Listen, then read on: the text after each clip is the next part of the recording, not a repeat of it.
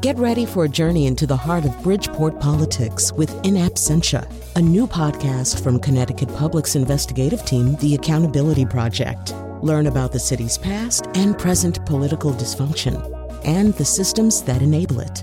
Tune in wherever you get your podcasts. Funding provided by Gregory Melville and Susan Fox and Kathleen Bromage. Well, welcome to the End of the Year News here on December 31st. What I discovered today is that I've had the same song stuck in my head for 3 days, and I said that out loud to the person I share a life with, and I said, I've got the same song stuck in my head for 3 days. She said, I know. What is that song? And then I realized that she had to listen to me absentmindedly singing the same 6 bars of that song for 3 days, and that can't have been pleasant. So I apologize. So today, it's the end of the year. Every year what we do at the end of the year is we try to gather up more than our usual complement of nose panelists. 2 or 3 being the usual number of nose panelists per episode. We do have 7 today. And we sort of rush them at the microphone and then rush them away from the microphone. We used to have to do that physically here in the studio. But, of course, everybody's on by Zoom today. So we're going to talk about what kind of year it was in culture. You'd think we would know since we have to do a show like this all the time. But as I said before, I'm not sure we do. So let me tell you who's... I've got to make sure I know who's here in the first segment. Here in the first segment, Rebecca Castellani, co-founder of Quiet Corner Communications, freelance writer. Rich Holland, principal at CoLab, founder of Free Center and commissioner on cultural affairs for the city of Hartford. To that end, he would like you to know about the photography exhibit All That Remains at the Charter Oak Cultural Center in Hartford through January 13th. And get over there if you're going out in public and seeing things like photography exhibits, which will come up, actually, on the show today. Okay, now I've lost track of the list of people. Irene Papoulis teaches writing at Trinity College, and Bill Usman, professor of media studies at Sacred Heart University. So, yeah, I think here in the first segment, we're going to talk about just sort of, whether there was culture that really spoke to us. By the way, yes, that photography exhibit is Rich Holland's photography, so you should absolutely go and see it if you're going to photography exhibits. So, we're going to talk very specifically about whether there was culture that kind of spoke to us, spoke powerfully to us. We're also going to talk in the second segment about ourselves as audience. Have we become a different kind of audience for culture under the unusual circumstances we have of consuming culture? And then right at the end, in the final segment, we'll try to leave a lot of time so each of the 7 panelists can mention one thing that they want you to know about. So we should also say that there's a lot of emailing that goes on usually before the nose. So our producer, Jonathan, or Count McPantula, or whatever, he likes to count things, is the point. And he counted 118 emails that were sent about today's show. So that's a lot. And so, Rich, I'm going to have you get us started because I think you got us started with the emails too. It's probably your fault that we have 118 emails. But one of the things we were trying to kind of nail to the wall, like Quicksilver, is is there a way in which culture played a meaningful role for us in interpreting, experiencing our lives as lived in the society we live in, or did we just use it to escape? Or I don't know. This is a very nebulous question, but do with it what you wish. It's a nebulous question. I'm still finding myself going one ha ha ha. So let's see. I think that this year specifically, culture feels like it took a pause.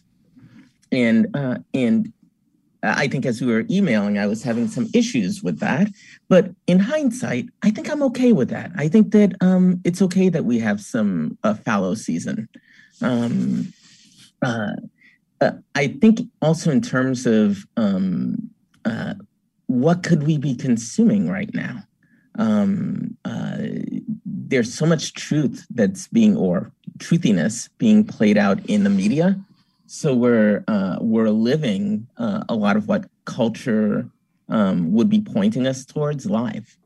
I think that's a great point. And I assume let me just segue over from you to Irene here, because I think it is a good segue. I assume one of the things Rich might be referring to, one of the things we're going to talk about here in this segment is the movie Don't Look Up. This is Adam McKay's comedy about a society that's unable to process meaningfully the fact that it's facing extinction from a comet heading straight towards Earth. Well, actually, let me stay with you for a second, Rich, and say, I assume one of the things that you're saying is that one of the challenges for a piece of culture like that is how do you make it sort of get a 3,000-foot view of a culture that is already completely ridiculous and suffering from the very precise disease that McKay wants to tell us about? Well, yeah, that's exactly the point. And what's a form of distribution that's going to get us there, right? It seems as though the metaphor or the fable approach isn't getting us to the reckoning of where we are right now at this point in time. It doesn't seem as though the media is getting us there either.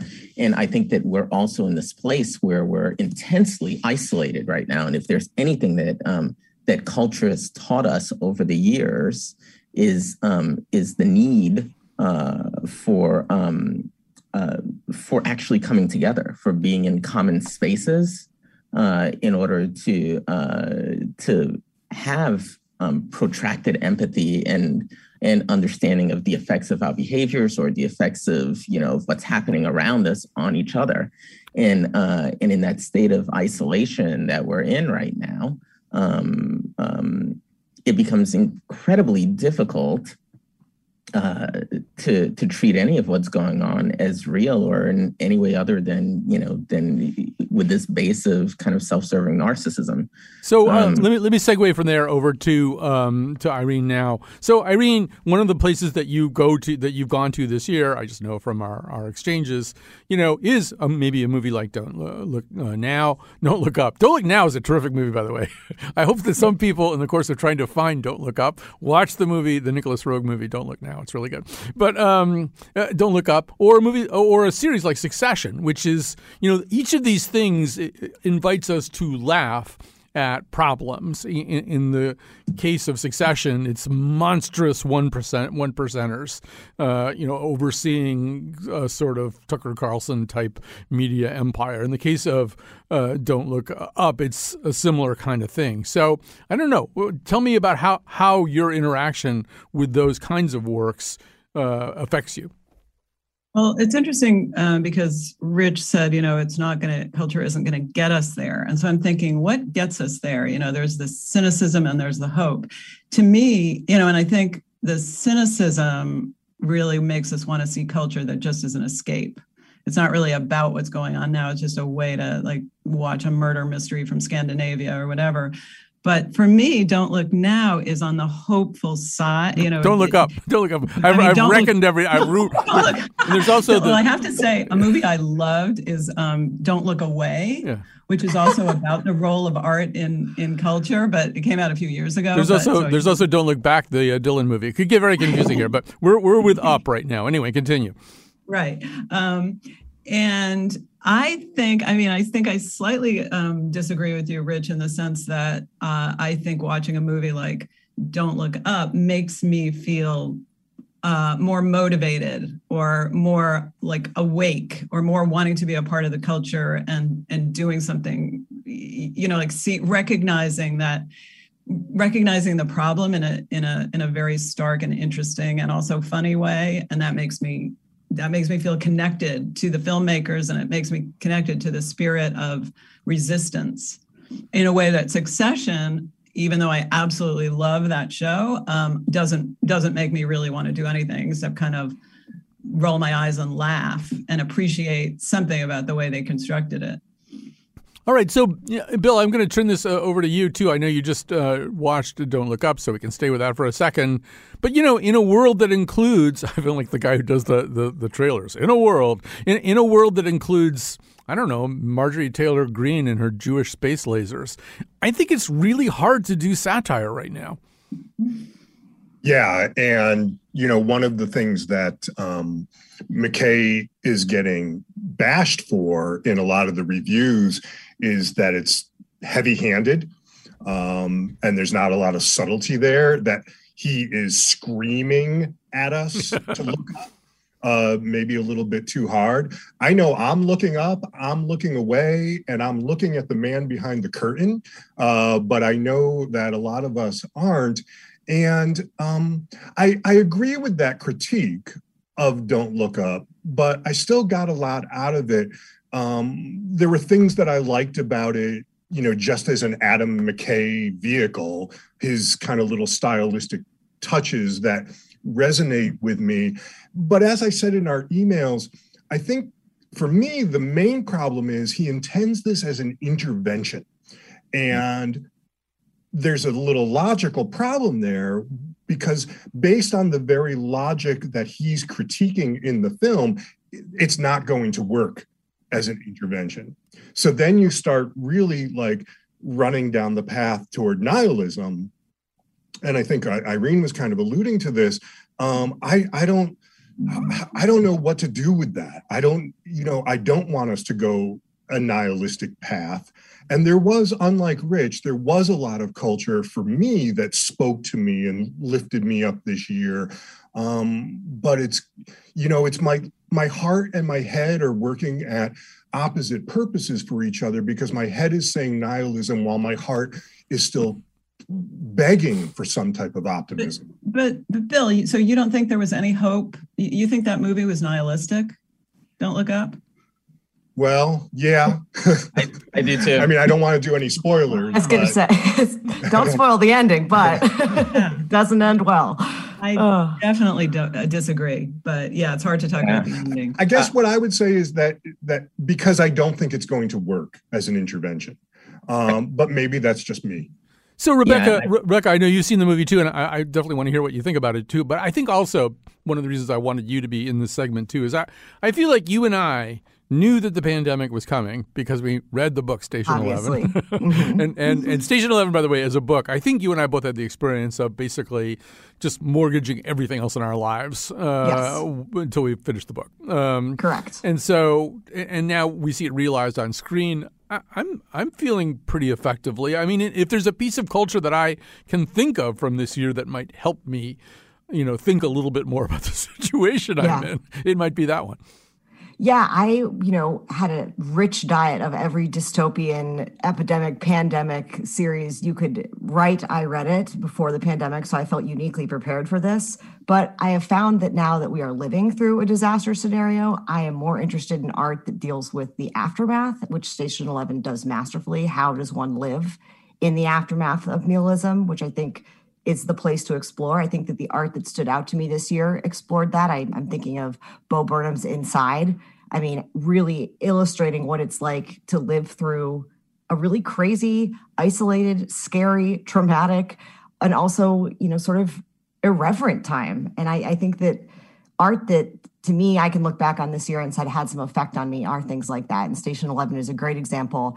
I am finding that though there are 5 or 6 episodes out, I cannot binge it. I've been watching it once a week and not anymore, which is very rare for this year. Usually everything I just consume in one crush of inside despair. But I'm really kind of taking my time with Station 11 and trying to absorb its lessons in a way that I kind of didn't with the book, because as you said, Colin, I just plowed through it wanting to know what happened. But I'm trying to kind of go slow with the show. And it reminds me in some ways the same idea of like why The Leftovers appealed to me so much. Like I know that Bill's read the book that's based on too, the Tom Perrotta novel, but just the idea of like how as society we move past nihilism. Like what do you do when you're staring that void in the face? And I think unfortunately that's kind of our cultural moment right now. I don't usually do this, but I have to there's often like another show going on the Slack channel here.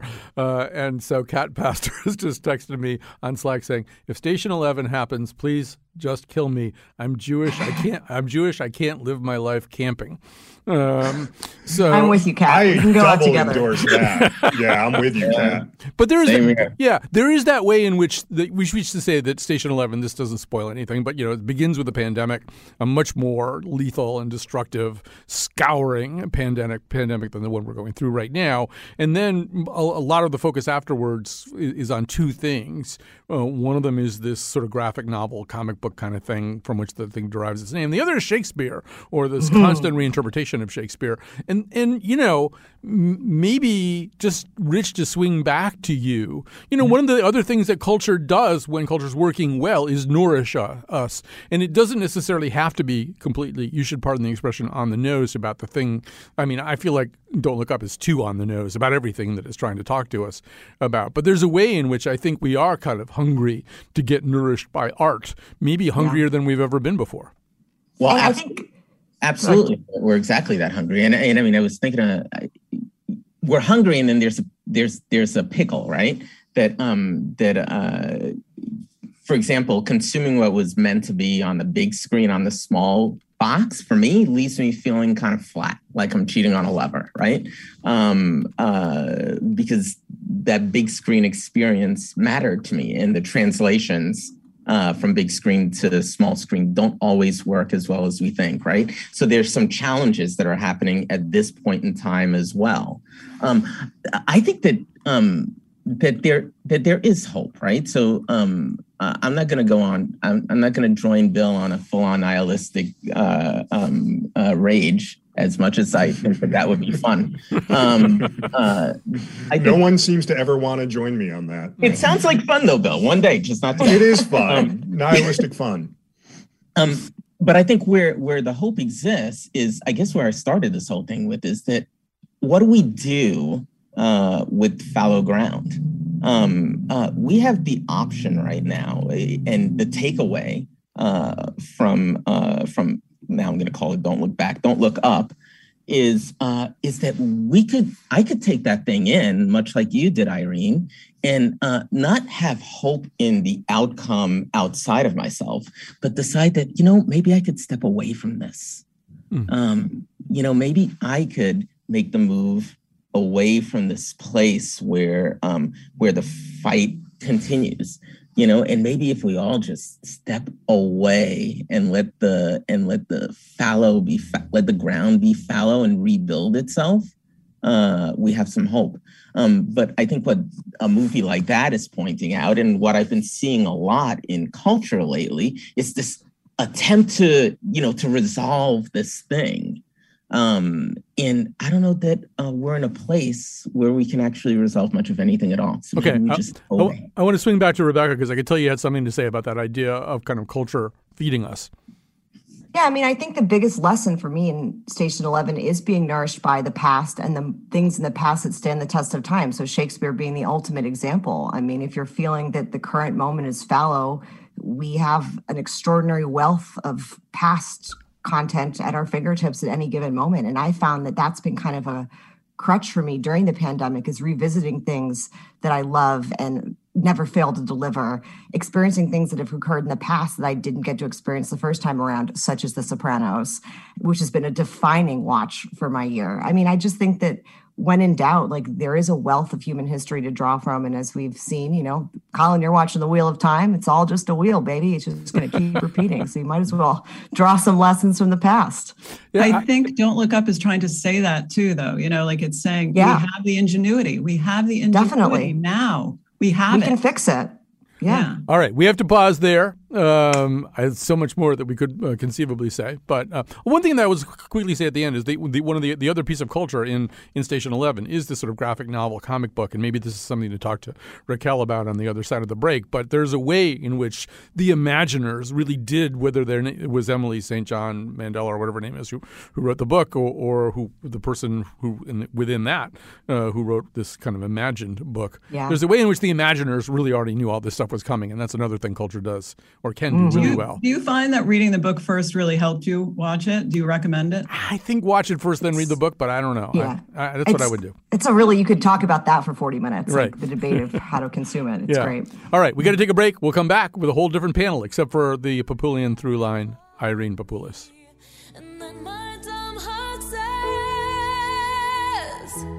Just look out. There is no place to hide.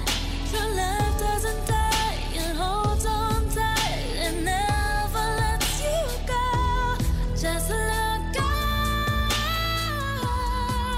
You cannot deny the signs.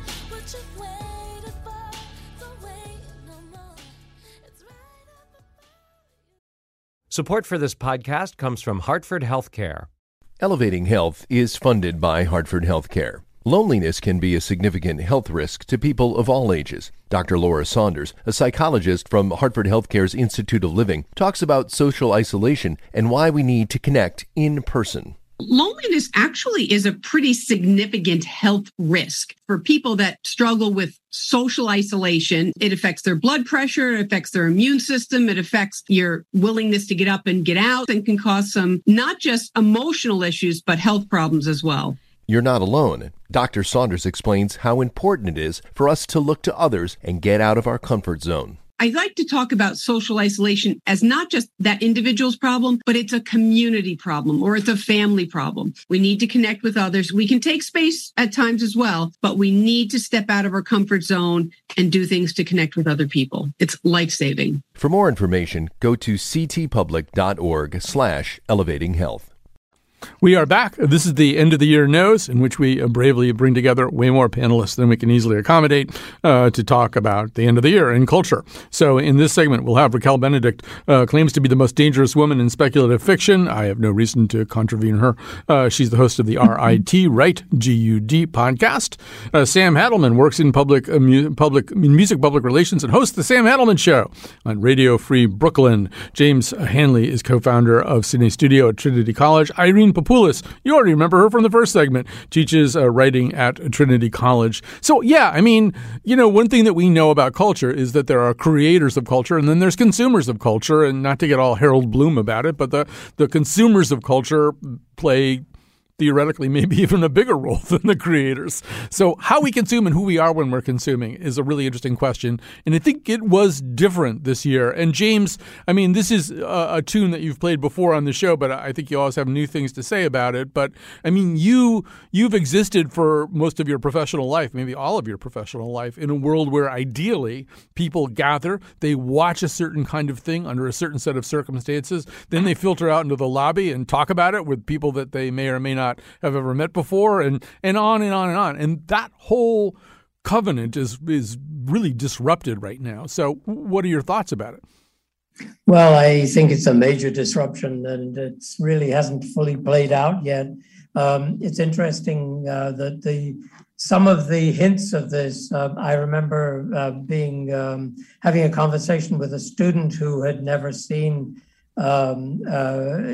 some of the major classics, in particular Citizen Kane, and I suggested that she saw it, and as it happened, she had a limited time, I guess, but she saw it at double speed, and I had quite a discussion with her about whether she actually saw the same movie, that this was like consuming art, making sure that you could sort of generally say, well, yes, I saw it, but this sort of threads through to current situations where, because art is being consumed in different ways and for understandable reasons why people are afraid to gather, I think that then you have a situation where people are not quite sure of what they've seen very often, and conversation about things that have been shared often leads to insights that make you go back and take a look and maybe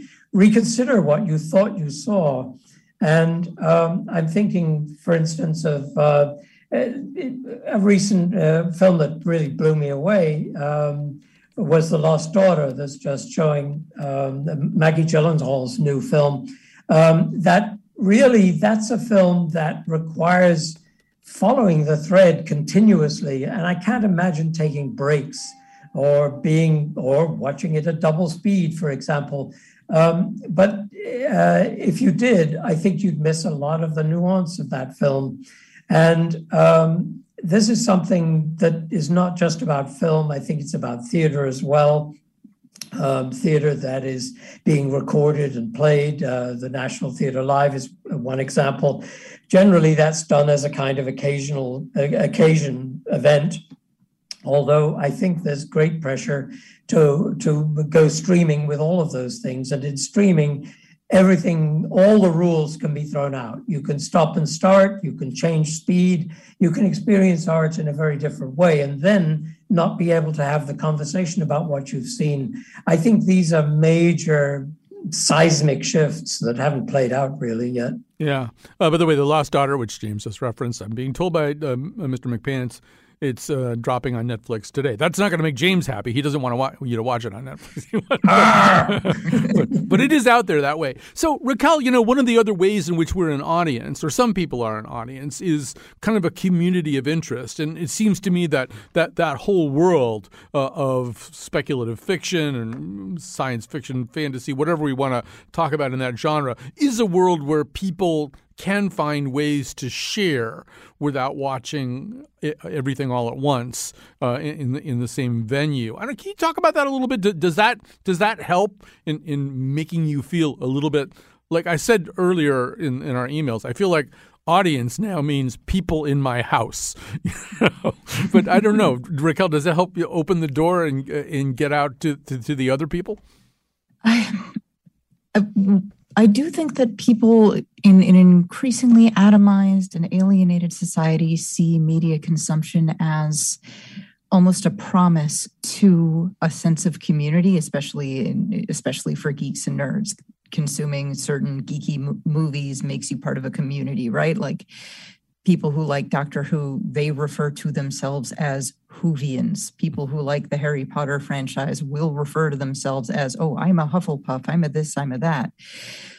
But I do think that there's something to say in that it's a false promise. I do think that consuming something not necessarily simultaneously, I don't think it adds to a real community. There's sharing a communal experience with your friends or in a theater, or even just watching a movie with friends across Zoom during the early days of the pandemic.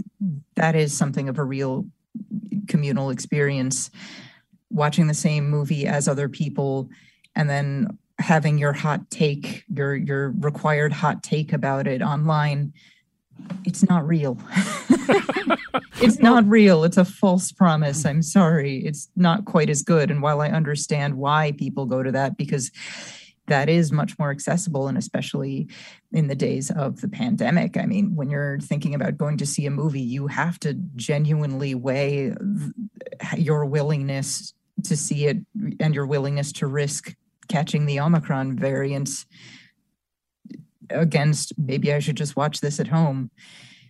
Yeah. So yeah. I mean, I don't know. I just tried a new Demotex in '95, and I thought, I could probably sit there in the movie theater watching this. However, my glasses would be fogging up a lot. So, right. So Sam, actually, I think did you go to the movies last night? I can't remember. I know I went to the movies 3 days ago to go see Licorice Pizza. Okay. Mm-hmm. And did you see the Spider-Man movie in the movie theaters too? Oh yeah, let me also say I have been a crazy person about lockdown. Don't think that I'm like, just because I'm 24, I've been out and about. I'm a grumpy old man, so I stay at home. I listen to records. I make my own coffee. But yes, I did go to the theaters to go see Spider-Man as well. I mean, it seems to me that one of the things that you do, Sam, and a lot of us on this show do in different ways, and maybe the show itself, The Nose, does, is to try to create that sense of community. You do it both on your radio show and on the commentaries that you write. It's sort of that thing that James is saying that I think is so important, which is, what's the thing I didn't see that I need to know? Because nobody ever absorbs something 100%, right? We need help. We need to help each other. I think I'm kind of a narcissist. I'm a little bit of a narcissist. I'm totally fine absorbing. Like I keep my life very separate. There's the things that I enjoy, that I like to analyze, that I'll go and look up a book about just so I can understand the ending better. And then there's things, I did kind of miss that communal feeling. Like when I went to go see Spider-Man, seeing grown men dressed as Spider-Man in the multiples was so fun. It was so nostalgic. I completely forgot that these communities even existed, of 40-year-old accountants who at night dress up in tights and go to the movie theaters in Milford. That's crazy. Seeing groups of little teens arguing over which Spider-Man was the coolest. Seeing that communal interaction really warmed my heart. And, it kind of reminded me not to be so crass, that, I don't have to watch every movie completely by myself at my house or listen to albums completely by myself. I can engage people again. And I feel like I kind of lost that during the pandemic. But there's probably some. Raquel probably knows the name of whatever community it is that wears Spider-Man tights to Spider-Man movies. There may be several different names actually for that community. I want to know if there's some community of people who watch Orson Welles movies performed by Alvin and the Chipmunks. Psychos. Rosebud. So, Irene, one of the things we were talking about getting ready for the show is the whole question of comedy, the things that make us laugh. And to me, we'll eventually get back to James on this because I think it's big. To me, this is one of the areas where audience is really important. If you don't watch a funny movie with an audience, you're going to have a really, really different experience. And I think we've gotten probably a little bit more subjective and maybe even solipsistic about comedy because we consume most of it alone or once again with the immediate people in our household. So I don't know what I expect you to say about that, but you'll say something. Yeah, I mean, it's kind of related to what I was thinking before you asked that question, which is how much you trust it, like does your idea of something being funny, are you saying, so I guess you're saying that if the whole audience is laughing a lot, then you're going to think it's funnier? Well, I might have liked Don't Look Up better. I didn't like Don't Look Up. I might have liked it better if I'd seen it with an audience that was making merry. I don't know. There's no guarantee. Yeah, I guess for those kind of for certain moments, like Meryl Streep, I thought was really funnier than she's been in a long time in that. And right, if you'd heard the audience laughing at her, maybe it would have been a little bit different. But I'm also thinking about judgment and the way we feel about others' judgment. So it's one thing to feel bonded with an audience because you're all in it together, but I think it's another thing.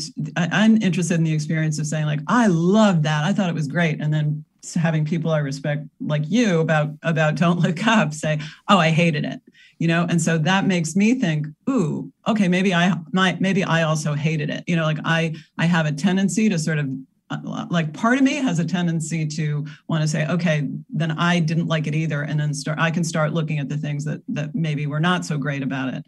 But but at the same time, there's a part of me that says, no, I liked it, you didn't like it, so I'm going to fight for my position. So I think there's something about lately that people, in a way that's what happens with critics. Like you look at if Rotten Tomatoes gives something a 52, then you think, oh, I probably will not like it. Though I now have a tendency to want to say, the older I get, the more I want to be stubborn about my own reaction. And maybe in that sense, I'm a narcissist, like Sam said, just like, I want to know what I don't want to read any reviews. I don't care about any reviews. I want to see it and form my own opinion. And then when I read a review, maybe I'll change it. But I sort of have this, and maybe that's what you meant by real, Raquel, about like what a real experience is. Do I have my own experience, or do I have one that's just tempered by what other people think I'm supposed to think about it, or what other people think I'm supposed to think is funny?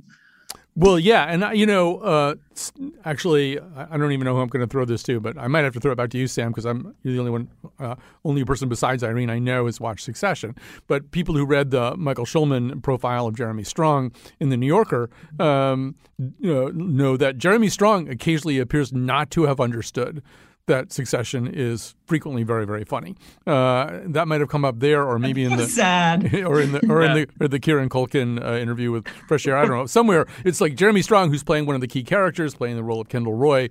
And I think I don't blame him because everything is sort of serio-comic right now. There's just nobody's making rollicking, madcap, knockabout comedies.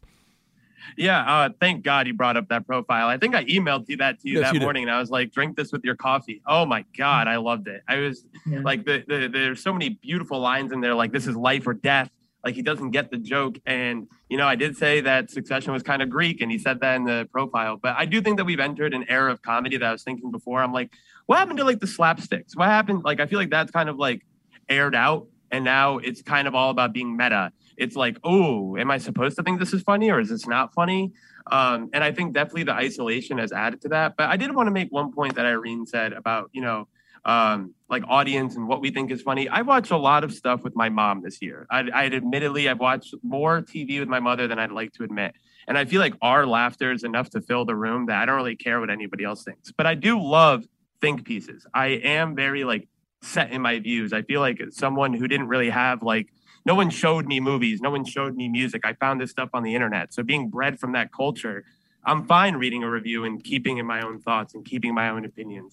I welcome argument, as everybody knows. You know what I mean? I like discourse. So do you think your peers are like that, though? Would you think my peers or my parents? Peers. No, your peers. Oh, no, my peers they're all sheep. I mean, anybody under the age of 25 is just run by whatever tweet some culture critic at the New York Times tweets out, and then they go talk about it with their friends at their local coffee shop. I'm different. I'm not saying like, oh, I'm different. I think a lot of people get their cultural zeitgeist from their parents, from an older brother. I'm an only child, and my parents are both over the age of 60. We don't really share a lot of cultural overlap. I know Sam's dad pretty well. I can probably vouch for that. I want to just swing back to you, James, because, as somebody who has, first of all, watched so many movies and screened so many movies for the rest of us, I'm wondering what you think about that thing about comedy. There are pieces being written right now, like, is comedy pure comedy, something that we just go to and laugh at? Is that an endangered species? And maybe it can't survive in such a complicated environment. What are your thoughts? I think there is a danger that kind of comedy. That to me, there's a broader comedy or a comedy that is shared, that you sort of reflect on the people you're with people who've experienced it, or even if you've shared watching it online and you share thoughts about it. But the sort of comedy that is dynamic, say with a comedian or even a movie, actually you feel the audience. One particular example to me would be a film that, for example, plays right in the middle of being tragic and comic, and you feel half the audience is like weeping at this and very uncomfortable, and the other half is laughing their heads off. That sort of experience, I think, is in the absence of the shared environment to enjoy that kind of comedy. I have a feeling it'll come back, of course, but not under the current circumstances. I think that comedy as it stands now, as it's experienced, as has been this conversation over the past few minutes, I think it's something in a way that is a sort of angular appreciation of a personal sort of irony and understanding of the comedy in a certain way, but is very different from that shared sense of what's funny. All right, we're almost going to go to break here, but Raquel, I want to end with you. I want to kind of maybe even link back to something that Rebecca and I were talking about in the A, because one of the things that I think the past 2 years has taught me is that the writers of speculative fiction really are seeing around corners. We did a whole show about this. We've found people who'd written speculative fiction about a pandemic where people started baking more. I mean, they wrote that before all this happened. And it made me think, when they have like blue ribbon panels about stuff, they should put people who create this stuff, because they're thinking about the future in a much more elaborate and deep way. And I guess I sort of wonder how you, as part of that community, as a creator within that community, do you watch the rest of us and go, you mean you didn't know that was going to happen? Well, regarding how a lot of times it seems like speculative fiction is predicting the future, I think what actually is happening is, instead of really predicting the future, what they were doing was taking inspiration from the past. Like, our current pandemic has unfurled in a way that's very strongly parallel to the 1918 Spanish flu epidemic. Mm-hmm. So I'm wondering if maybe some of these speculative fiction writers who wrote about baking during the pandemic and masks or whatever during a pandemic were drawing from inspiration from history and from their own history. So it's not so much being about predicting the future as it is about being able to actually pay attention to the past and learn from it. Imagine doing that. Which is a rare thing. Yes, imagine needing specialists for that. All right. So we're going to grab a quick break here. I'm actually right on schedule, which is amazing. And when we come back, each of our panelists will very quickly tell you about something they want you to know about. Make 'em laugh. Don't you know everyone wants to laugh? My dad said be an actor, my son, but be a comical one. They'll be standing in lines for those old honky-tonk monkey shines. Or you could study Shakespeare and be quite elite, and you could charm the critics and have nothing to eat. Just slip on a banana peel, the world's at your feet. Make 'em laugh, make 'em laugh, make 'em laugh. Make 'em laugh. Don't you know everyone wants to laugh? All right. It's time for me at the end of the year to thank Kat Pastor for the amazing work that she does as our technical producer. Also thanking Jonathan McPants for producing today's episode and for so many great episodes this year. It's great to work with great people. Lily Tyson, who's become our senior producer, is definitely in that category. So is senior producer emeritus Betsy Kaplan, who's still producing episodes for us. So is Julia Pistel. Jennifer LaRue is going to do a couple for us at the start of the year. So it's great also to be working with a lot of really good people, which I get to do here. All right. So there's about 10 minutes left, and we have 7 panelists. Let's see whether we can do this or not. Each one's going to tell you about something that was meaningful in one way or another to them this year. Bill Usman, why don't you get us going? All right. One of my favorite shows of the past few years, and one that I do think has been overlooked, is Dickinson. It's an Apple TV show. It's kind of about Emily Dickinson as a young woman, but not really. It's very deliberately anachronistic. It's got amazing performances led by Haley Steinfeld, great music, wonderful stories that are both funny and also deeply sad. I want everyone to watch this show, Dickinson. Well done. Well done. I've been to start on it in the past. I should go back to it. Rebecca Castellani, you're up next. So I don't necessarily think this was overlooked so much as it maybe got lost in the streaming shuffle. And my recommendation would be Made on Netflix.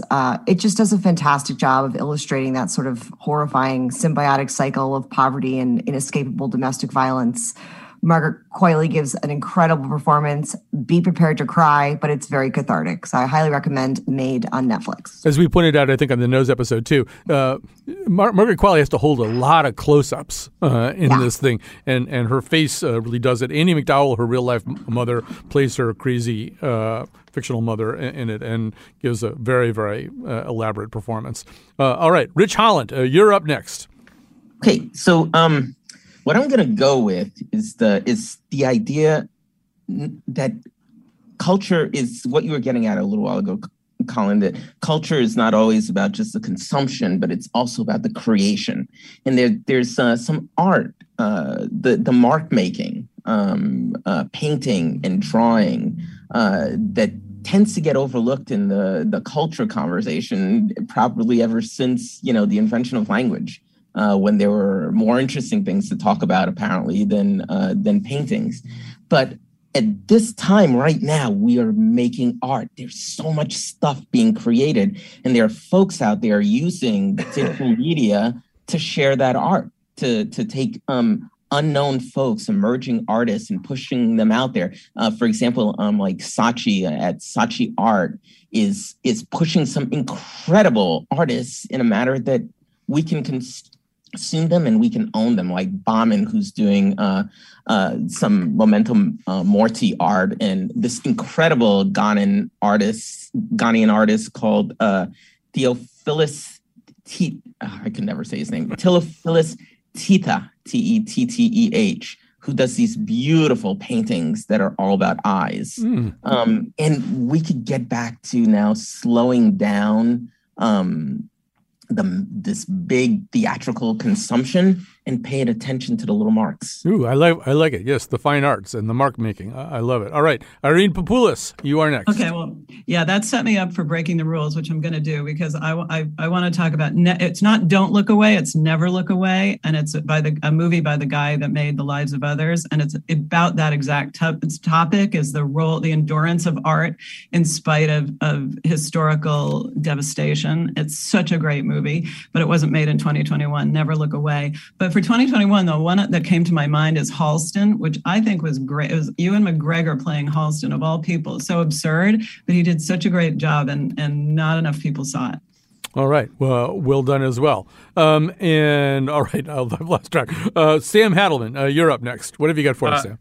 I feel like every time I come on here, I tell some cheeky anecdote about my parents, but I'm gonna recommend Ho Tales by Jasmine Sullivan. It was NPR's #1 album. I had to drive my dad to the airport the other day, and for the past 10 years, I've been banned from playing music in the car, but it was my car, so I finally was in, the dominant role.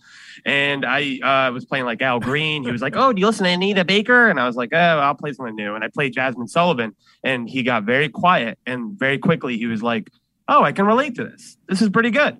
And that was my first victory with having my dad listen to my music. If you're looking for something for a little more flair in the hip hop world, ESTG, this rapper from Kentucky, modern rap balances between being haunting and exhilarating, and he really works that trapeze act quite well. So if you're a little older, Jasmine Sullivan. If you're a little younger, ESTG. All right. If you can get your dad to be quiet, you've really accomplished something. I know your dad, Alan, pretty well. So that all sounds good. And yeah, I mean, Jasmine Sullivan is obviously, one of the big names to really kind of erupt from this past year. So very good choice. James Hanley, you have the floor now. The recommendation I have is for something certainly about the future and somewhat about the past. A very disturbing book, but brilliant, called The Ministry for the Future by Kim Stanley Robinson. Highly recommended, about climate, but about much more than that. And I have to say, it's one of those books where it was riveting, but I had to put it down for a week or two before I could continue with it. It was that intense. That's Ministry for the Future, Kim Stanley Robinson.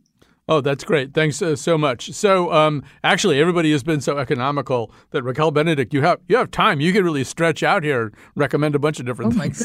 Oh, my goodness. You don't have to do that, don't you? That is so much power. Yeah. I will go mad with it. Okay. I think the thing that has given me strength through what is becoming the second year and ending into the third year of the pandemic is finding a community of other writers and other creatives, which is even hard to do during the best of times. So one person that I'm going to give a shout out to, I hope this is okay because she's not super famous, is my friend June Martin, who refers to herself as the greatest writer in the world. And her website is in fact called theworldsgreatestwriter.com.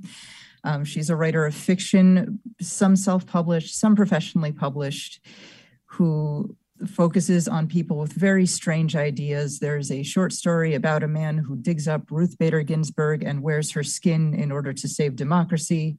There is a very interesting procreation myth about Zeus. I highly recommend looking for her work because she's absolutely brilliant, and I think she's completely amazing and astonishingly underappreciated.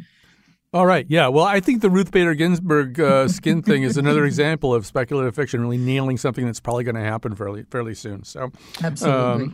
So now I've got a little bit too much time at the end. So let me just the thing that I think I would recommend, because I think it's something that didn't get seen that much and really deserves to be seen more. I don't think any of our panel, not counting McPants, who has seen For All Mankind, which is a piece of speculative fiction about the actual space program going in a very, very different direction and getting women astronauts involved almost from the get-go and being much more diverse and representative. And there's a lot of other things that happen as a result of like little twists and turns.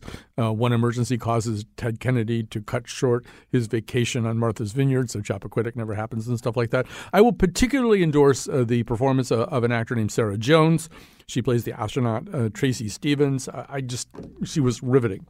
Could not possibly take my eyes off her anytime she was on the screen. So it's called For All Mankind. It's on Apple Plus, I'm pretty sure, right? And you want to watch both seasons, obviously. But the second season actually did take place this year. The other thing that I'm going to say, not only do I recommend, and I'm sure James does too, and maybe other people, do watch the movie Don't Look Now.